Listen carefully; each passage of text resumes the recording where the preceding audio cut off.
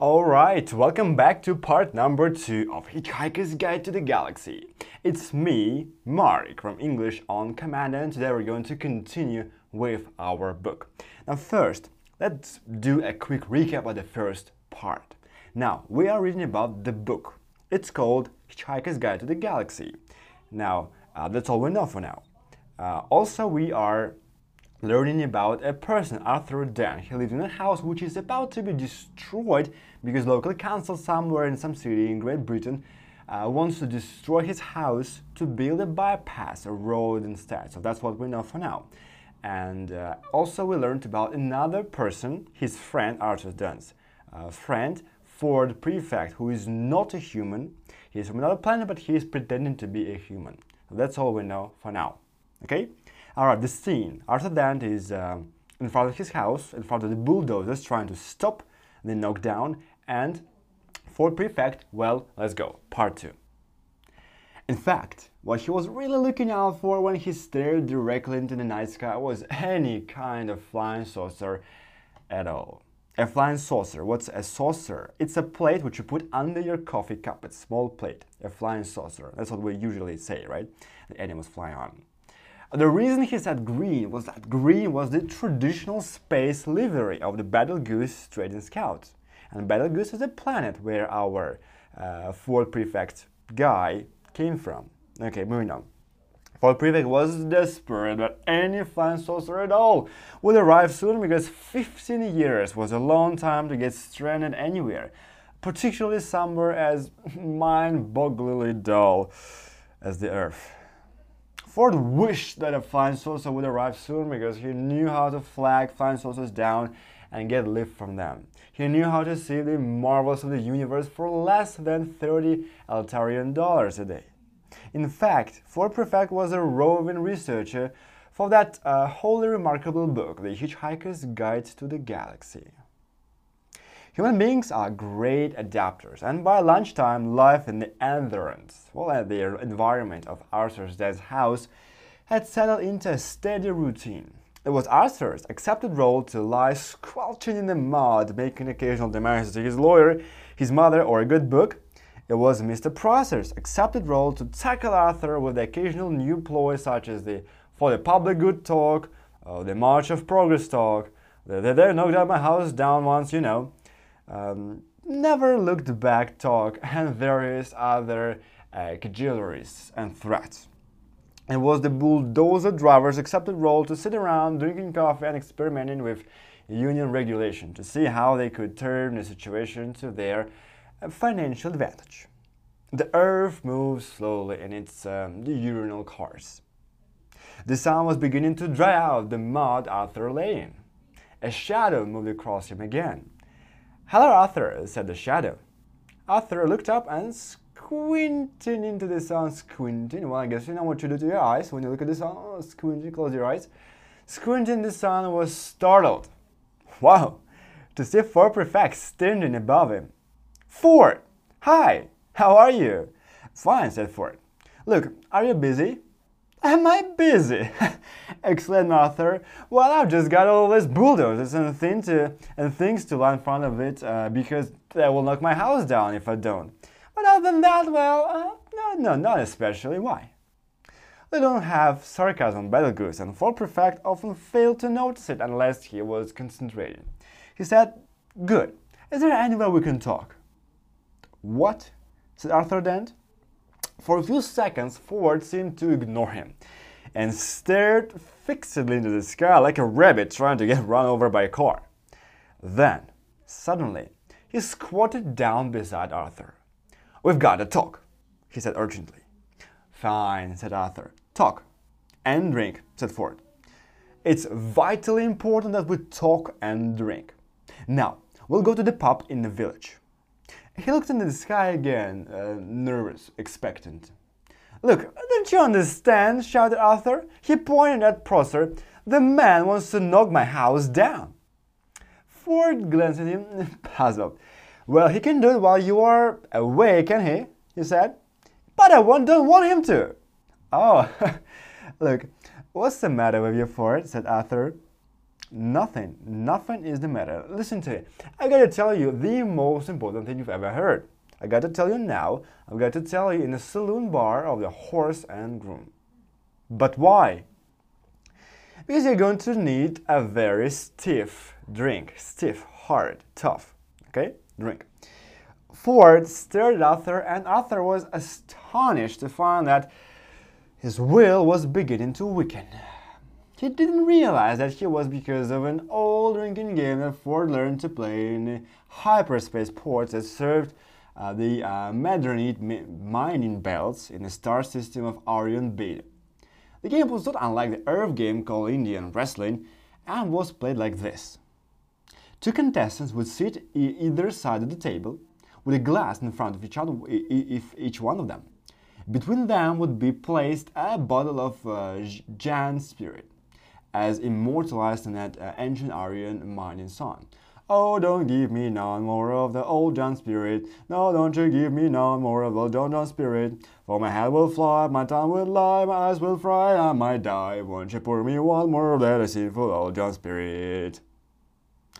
Each of the two contestants would then concentrate their willpower, their determination on the bottle and attempt to tip it and pour spirit in the glass of his opponent, who would then have to drink it. The bottle would then be refilled, the game would be played again, and again, and then again. Once you started to lose, you would probably keep losing, because one of the efforts of Jan Spirit is to depress telepsychic power. As soon as a predetermined quantity had been consumed, the final loser would have to perform a forfeit, which was usually obscenely biological. Ford Perfect usually played to lose. Ford stared, looked at Arthur, who began to think that perhaps he didn't want to go to the Horse and Groom after all. But what about my house? He asked plaintively.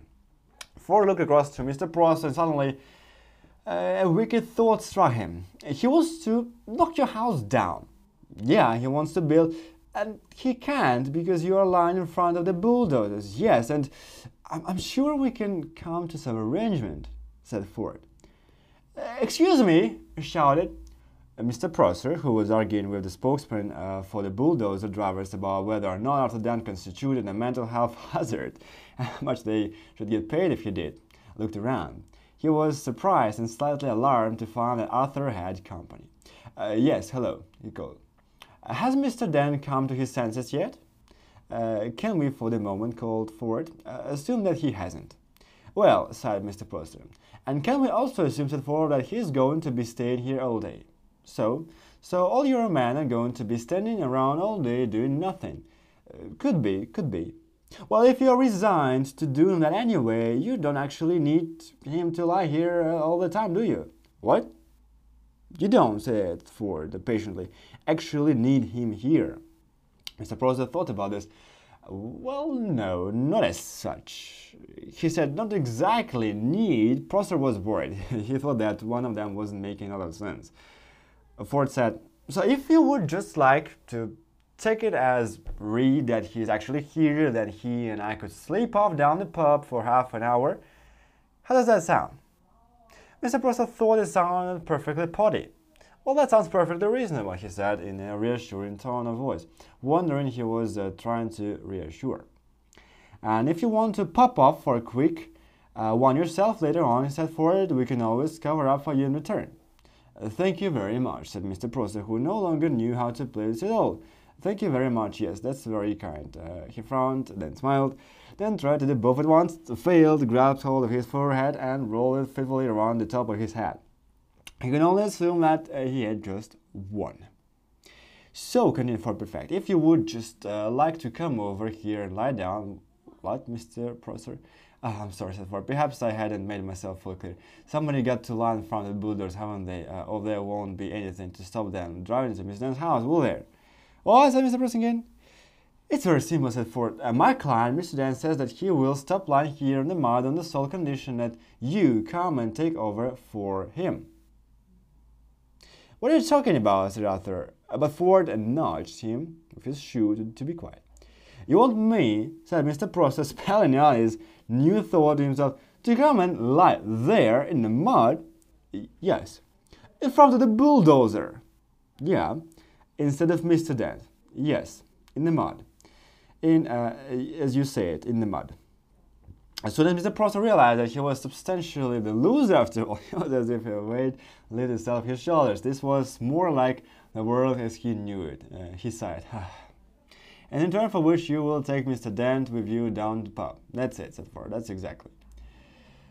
Mr. Prosser took a few nervous steps forward and stopped. Promise? Promise, said Ford. He turned to Arthur. Come on, he said to him. Get up and let the man lie down. Arthur stood up, feeling as if he was in a dream. Ford beckoned to Prosser, who sadly, awkwardly sat down in the mud.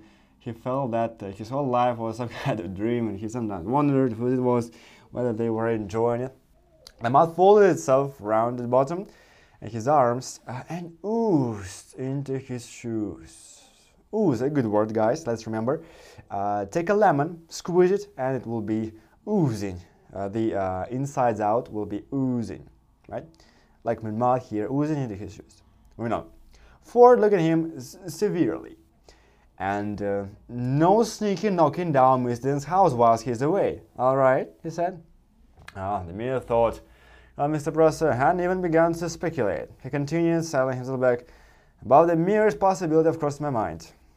He saw that bulldozer drivers' union representative approaching and let his head sink back and close his eyes. He was trying to marshal his arguments for proving that he did not now constitute a mental health hazard himself. He was far from certain about this. His mind seemed to be full of noise, horses, smoke, and a stench of blood. This was always happened to him when he felt miserable and put upon. And he had never been able to explain it to himself, in a high dimension of which we know nothing. The muddy can bellowed with rage. But Mr. Prosser only trembled slightly and whimpered. He began to feel little pricks of water behind the eyelids. Bureaucratic cook-ups, angry men lying in the mud, indecipherable strangers handing out inexplicable humiliations, and an unidentified army of horsemen laughing at him in his head. What a day. Oh, what a day. For Prefect knew that it didn't matter a pair of Dingle's kidneys whether Arthur's house got knocked down or not. Arthur remained very worried. But can we trust him? He said.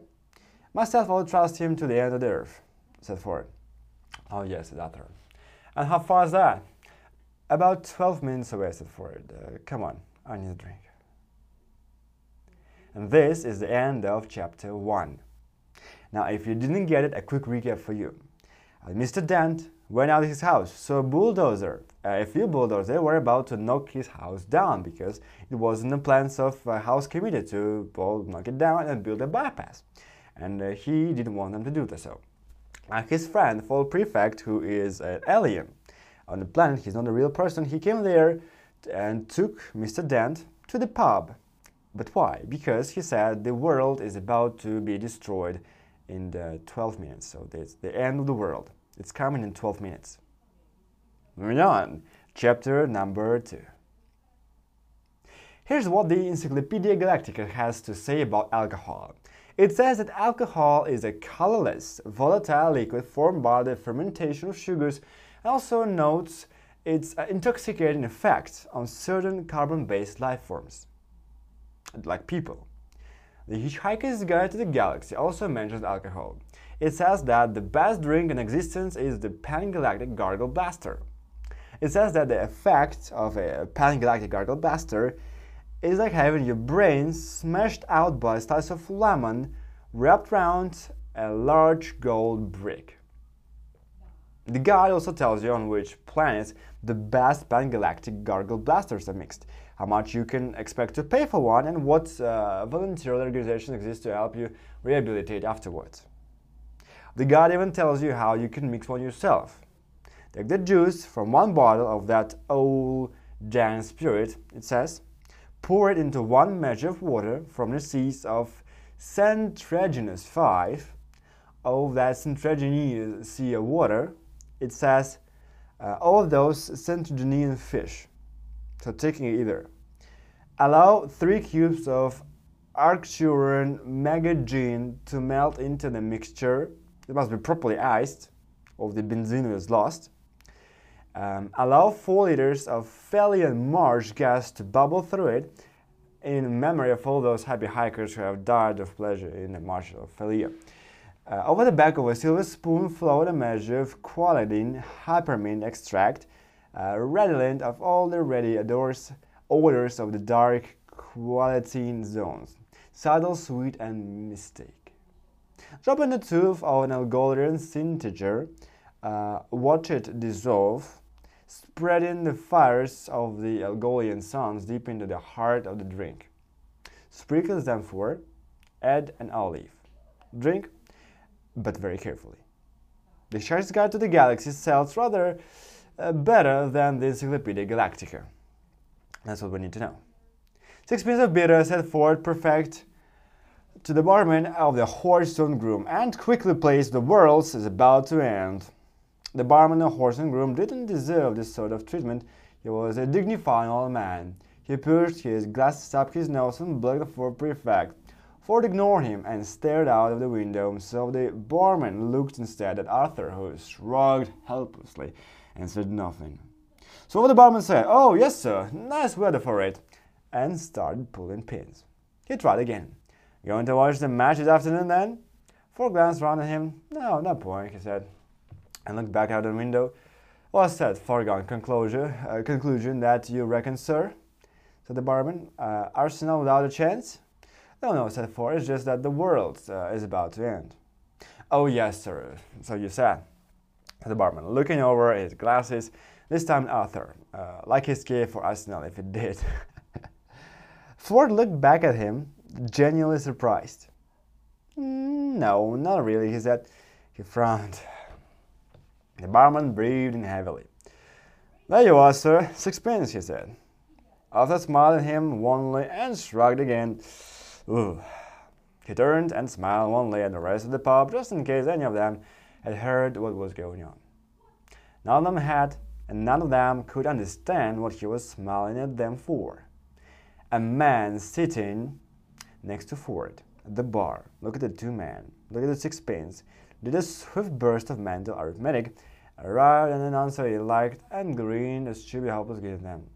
"Get off," said Ford. They're ours," giving him a look that would have an Algolian Synteger get on with what he was doing. Now, guys, a quick pause. I'm sorry for the slowdown at these names. I have no idea what these names mean. It's a book, first time reading, just like you are. So, sorry for that. Well, come back, moving on. Ford stepped a £5 note in the bar. He said, "Keep the change." "What? From a fiver? Ha! Thank you, sir. You've got 10 minutes left to spend it." The barman simply decided to walk away for a bit. "Ford," said Arthur, "would you please tell me what the hell is going on?" Drink up," said Ford. "You got 3 pins to get through." 3 pins," said Arthur. "At lunchtime." The man next to Ford grinned and nodded happily. Ford ignored him and he said, "Time is an illusion. Lunchtime, doubtlessly so." "Very deep," said Arthur. "You should turn that into the Reader's Digest. They've got a page for people like you." Drink up." "Why 3 pins all of a sudden?" Muscle relaxant, you'll need it." "Muscle what? Relaxant?" "Yeah, muscle relaxant." Arthur stared into his beer. "Did I do anything wrong today?" he said, "or has the world always been like this, or I've been too wrapped up in myself to notice?" "All right," said Ford. "I'll try to explain. How long have we known each other?" "How long?" Arthur thought. About 5 years, maybe 6, he said. Most of it seemed to make some sense at the time. "All right," said Ford. "Now, how would you react if I said that I'm not from Guilford after all, but from a small planet somewhere in the vicinity of Betelgeuse?" Arthur shrugged and, in a so-so sort of way, "I don't know," he said, taking a pull of beer. "Why? Do you think there's a sort of thing you're likely to say?" Ford gave up. It really wasn't worth bothering the moment with what the world being about to end. He just said, "Drink up." He added perfectly factually, "The world is about to end." Arthur gave the rest of the pup another one smile. The rest of the pup frowned at him. A man waved at him to stop smiling at them and mind his own business. This must be Thursday, said Arthur, musing to himself. Thinking low over his beer, I never could get the hang of Thursdays. Guys, good expression. To get a hang of something. I never could get the hang of Thursdays. Really popular expression means, well, I could never have a good day on Thursday. To get a hang of something. Alright, so that's the end of the second chapter. We're going to pause here, come back tomorrow. We're going to read chapter 3 and 4. I hope you are enjoying the book. If you have questions about the words or the whole idea of the book, please let me know. Text me anytime. Just click the description to this podcast. You'll see the links where you can find me. Have a great day. Bye-bye.